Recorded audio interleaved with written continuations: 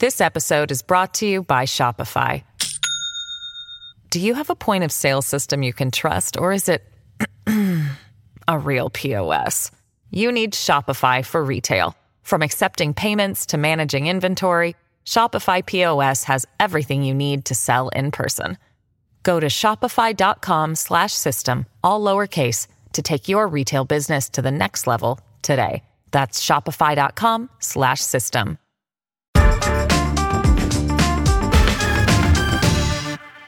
Hello and welcome to The Bunker, your need to know on news and politics 7 days a week. I'm Ros Taylor. Germany is moving to the right, and the far right too.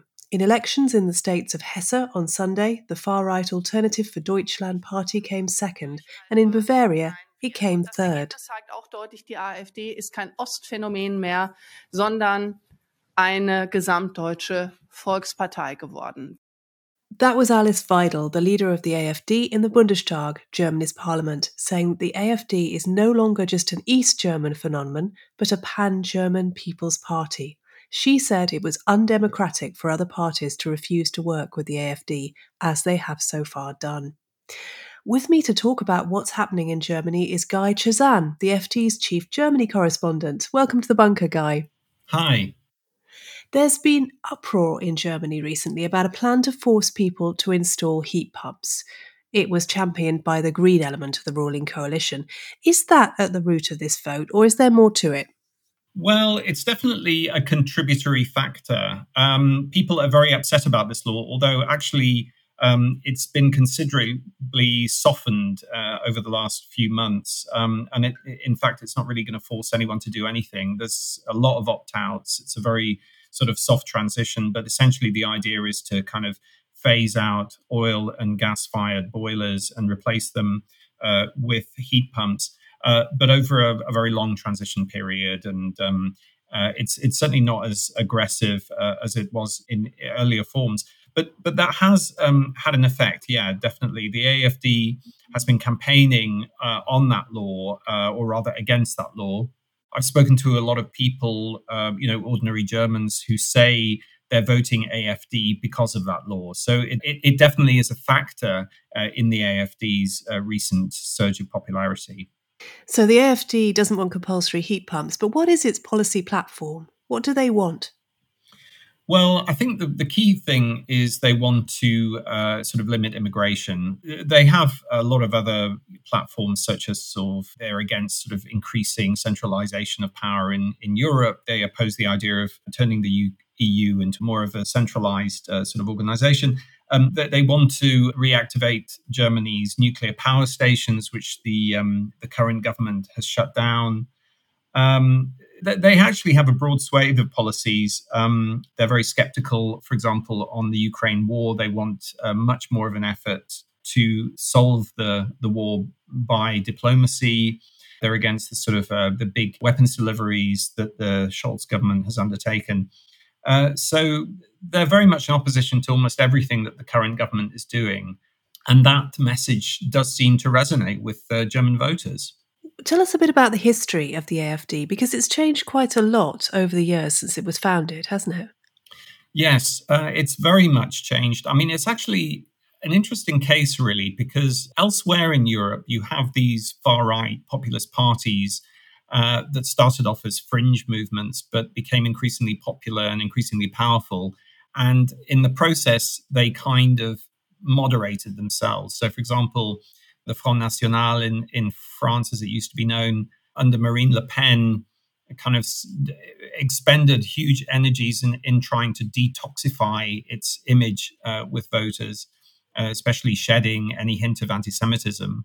Whereas with the AfD, the opposite has happened. It started off 10 years ago as a Eurosceptic organization set up by a bunch of economic professors who were against the Eurozone bailouts.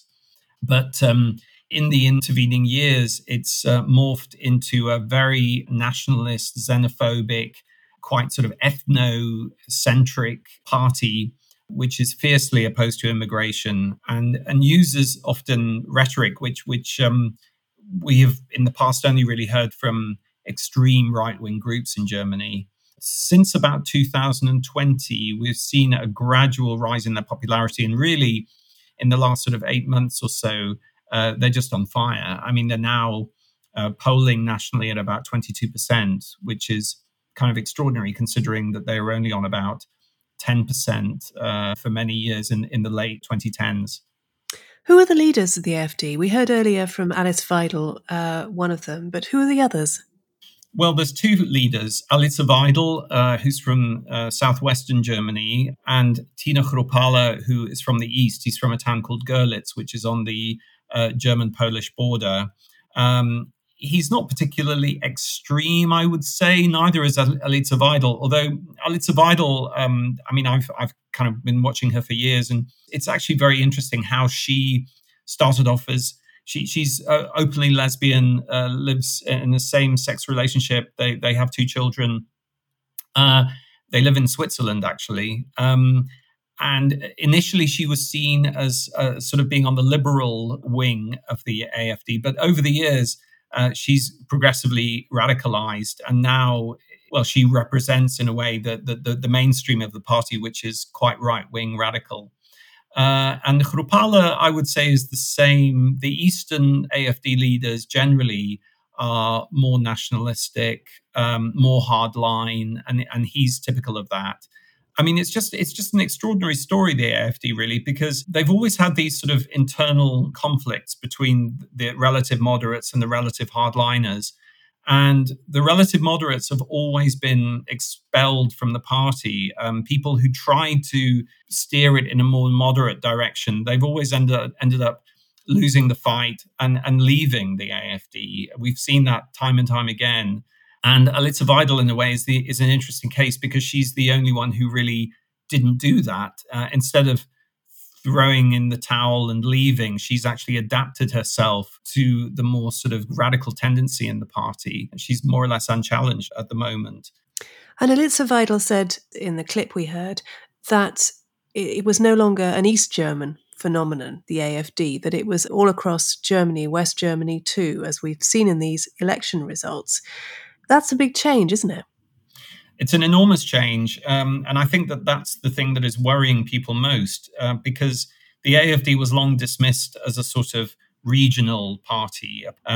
Western Germans tend to look down on East Germany. They see it as a place which still has this legacy of years of communist dictatorship. The people are not really democratic. They don't really understand democratic political culture. And that's why they keep voting for parties outside the democratic spectrum, like the AfD.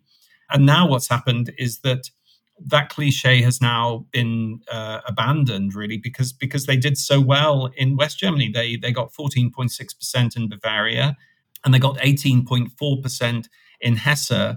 That's 5 points more than 2018, and it's their best result ever in a West German state. And it really is an extraordinary new development, really, because what we're seeing, for example, is that a lot of first-time voters say they're voting AfD, which also is surprising a lot of people. Pollsters had this image of the AfD as generally being a party for elderly people or people in sort of downtrodden areas, but in fact that's not true. Hesse and Bavaria are extremely affluent, highly industrialized states. Hesse is home to Frankfurt, which is Germany's financial center. So there's clearly something afoot here. These are bourgeois voters. The other thing that's quite interesting is that according to exit polls, 38% of people in Hesse who voted for the AfD did so out of conviction, which is an interesting statistic. 47% in Bavaria. That shows that this image of the AfD as being just a protest party, that people just want to vote for it in order to send a message to Berlin, that is changing now. And that actually people are voting for the party because they just like the party. That's also a big shift, I think.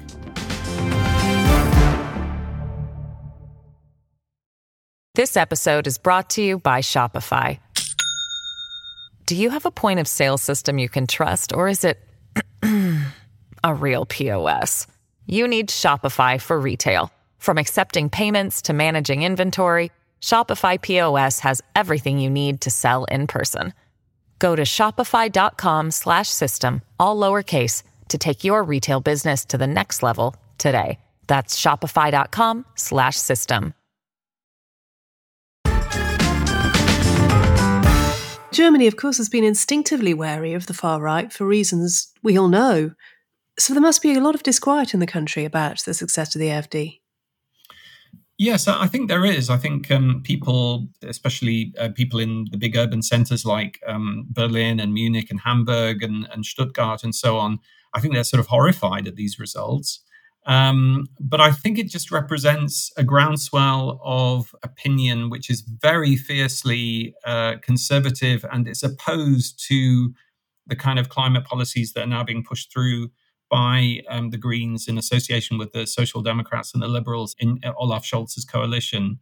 I think there is a lot of opposition to these policies, such as the law to phase out gas boilers. And I think what's happening is that people are expressing their protest or expressing their sort of opposition to these laws by voting for the AfD rather than voting for the CDU, the Christian Democratic Union, the mainstream conservative party. I think that's something we are going to have to look into in the coming weeks and months. But I think possibly one of the main reasons is just immigration. I think Germans across the political spectrum, are really, really spooked by the refugee numbers. They're reaching a level which we haven't seen since the crisis of 2015-16. And I think that is really one of the main factors at play here. And the CDU is, of course, Angela Merkel's party, and presumably is associated, therefore, with that wave of migration. Well, yes and no. You're right in the sense that she did preside over that crisis in 2015-16, and she was very much in favor of letting in as many asylum seekers as Germany could absorb, really. But she's exited the political stage. She retired in 2021. She's been replaced by a much more conservative figure, Friedrich Merz, who has been railing against asylum seekers for several years now. And it doesn't seem to really have had much effect, in the sense that he always said that he was going to steal votes from the AfD, but it's not working. When you want to make a point that you're opposed to immigration, you won't go for the mainstream Conservative Party, you'll go for the AfD. What is their plan? Do they have one? Well, essentially, it's closing the borders, and it's also a more tough attitude to people who have been denied asylum. That's part of it.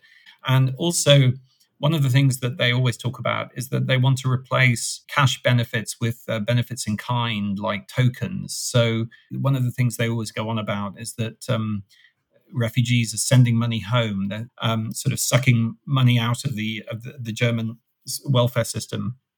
So they want to crack down on that as well. But it kind of gets to a rather absurd level. For example, I covered one election in a small town in East Germany called Sonneberg, which was where they won their first election to the head of the district council, which was a very, very important event, a turning point, I'd say, in the development of the AfD. That was just earlier this year. And it was kind of ridiculous because everywhere there were posters for the AfD saying, I'm going to close the borders, which was patently absurd because this guy really only has responsibility for, building schools and maybe, occasionally doing road works and that kind of thing. He has absolutely no authority to close the borders. And the people know that. They're not stupid. But again, they want to send a message. These issues matter to them. The German economy is faltering at the moment. The Economist asked whether the country was the sick man of Europe a few weeks ago. What's going wrong on that level? Well, I think they've been hit very, very hard, possibly more than any other country in Europe, by the energy crisis that resulted from Russia's invasion of Ukraine. That's really hurt German industry. And German industry makes up a larger proportion of the country's GDP than most other countries in Europe. So, when industry suffers, the whole of the country suffers, the whole economy. There's high inflation, which is also a problem. Supply chains are also still a little bit shaky, even, way after the end of the COVID pandemic. high interest rates to deal with inflation have also really beset German companies. The construction industry is virtually at a standstill, largely because of higher interest rates.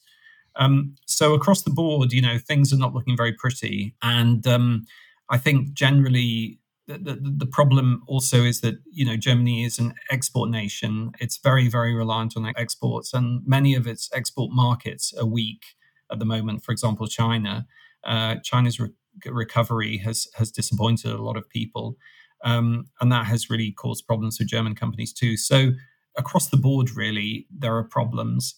That is also creating a certain mood in the German electorate where they just sort of feel like the country is maybe going in the wrong direction, or isn't it has a government which isn't really addressing these issues head on.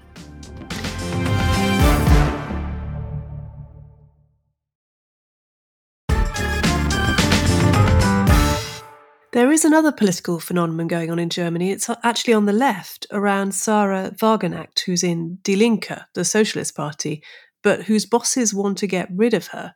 And she argues that the left has become too caught up in what Suella Braverman in Britain would call luxury beliefs and woke, and needs to embrace the working classes again. Some people hope that she could step forward and take back voters from the AfD. What's your perspective on Wagenknecht? I think with Wagenknecht, she's a very disruptive. There's nothing wrong with being a disruptive politician, but I think one of the most troubling aspects of her policies is her opposition to German support for Ukraine. And I think, that is creating deep divisions in a way in German society. You could see it another way. I think there are a lot of people who are opposed to the government's policies towards Ukraine, and she represents them. But I think in a way she also kind of fuels those divisions. I see her very much as a populist. The problem about this, her plans, I think, is it could end up just being a kind of vehicle for one person. She's got a bit of support. She has some politicians who support her who might peel off from Die Linke and possibly other parties too. And she is popular. She's definitely popular among a certain percentage of the electorate. But I'm not really convinced that she will peel off voters from the AfD, because I think that the AfD now is so established. This is the thing that people seem to ignore a lot, is that it is very established really now, throughout the country in every single one of the 16 federal states. In a way, I think it might already be too late to create a party that is a real rival to the AfD. Is the taboo on working with the AfD, doing deals with the AfD, going to hold? Well, I think it's very wobbly in certain places, especially in Eastern Germany. There are some states where the AfD is now polling at above 30%. I think in Thuringia, it's almost at 34%. And it's going to be extremely difficult to form workable coalitions without the AfD when they're polling so high. And, we're seeing these sort of very weird anyone but the AfD coalitions being formed. They're sort of cobbled together in places like Thuringia.